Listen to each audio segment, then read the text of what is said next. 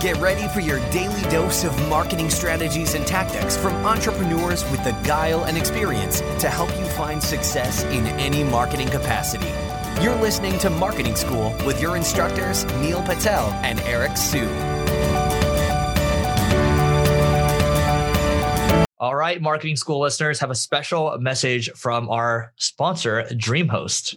If you want to rank higher on Google, you want to make sure your website loads super fast.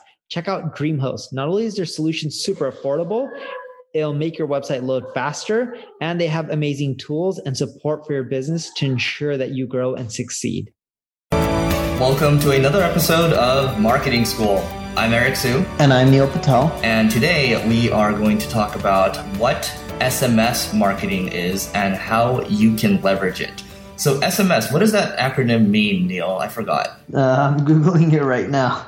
All right, we got to get you the acronym before we talk about what it is. Short Message Service. Great. Okay, so Neil and I, obviously, we don't really care about the acronym, but just it's good for you to know. But SMS marketing, it's great because it's basically text messages coming to your phone, right? And there's a lot of different ways to leverage it in terms of marketing. So, for example, right, if I opt in for Neil's email list, he can, and I give him my phone number. He has the option to send me a text message, right? And your open rates when you're looking at text messages are a lot higher. We're talking 90+%. For me, at least, I don't know about Neil, but I check, almost every single text message that comes in. And it's also helpful, like if you're, let's say Neil's speaking at a conference or I'm speaking at a conference, if I offer a free guide or something at the end, I can leverage SMS marketing to get people to text and then opt into my email list that way. So there's a lot of creative ways to do it. I'm curious to know how, Neil, you've leveraged it in the past. Sure. The main way I leverage SMS text messaging is more so for reminders.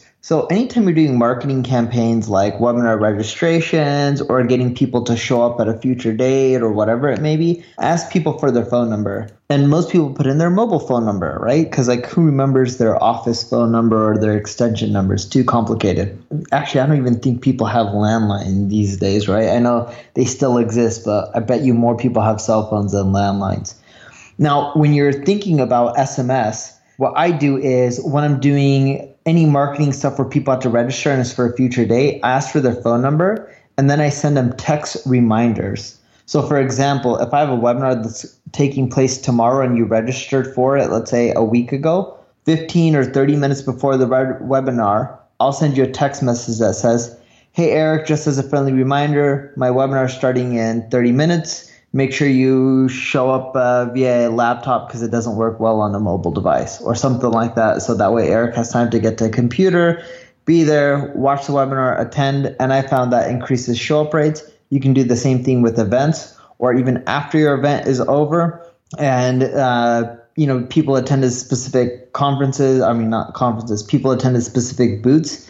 The booth people should be asking for your phone number and then texting you after, right? Like, hey, Eric, this is Neil from XYZ Company. Great meeting you at the TechCrunch conference. Let me know if you need any help with A, B, and C. Definitely reminders is huge. We do the same thing. And the other thing from a sales standpoint too, let's say you meet someone at a conference or let's say you're close to closing a deal with somebody, right? Let's say you're in a services business or you have a services business.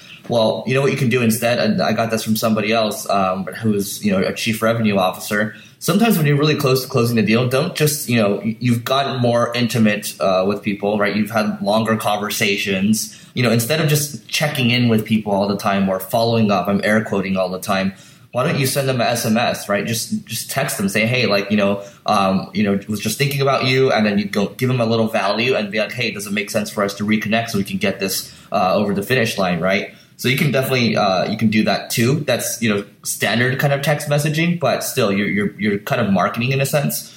And the other way is for us when we have leads that come into our site, we use Zapier and Twilio, right? So we use Gravity forms to collect the lead on WordPress, and then once they fill out their information, they have their budget, they have their name, they have their URL, and their phone number in there. Well, that's going to push through Zapier to Twilio, to our Twilio phone number. And then from there, we can see, who's coming in, right? And if the lead is above a certain budget threshold, let's say it's above, our monthly minimums are, $30,000 a month for advertising, right? So if it's above that, we're going to have, sales call immediately, right? Jump on it immediately. And it's also, so everyone's going to get an SMS text message, and at the same time, it'll push to Slack at the same time. So we have a multiple step workflow set up in Zapier. So highly recommended that you check that out.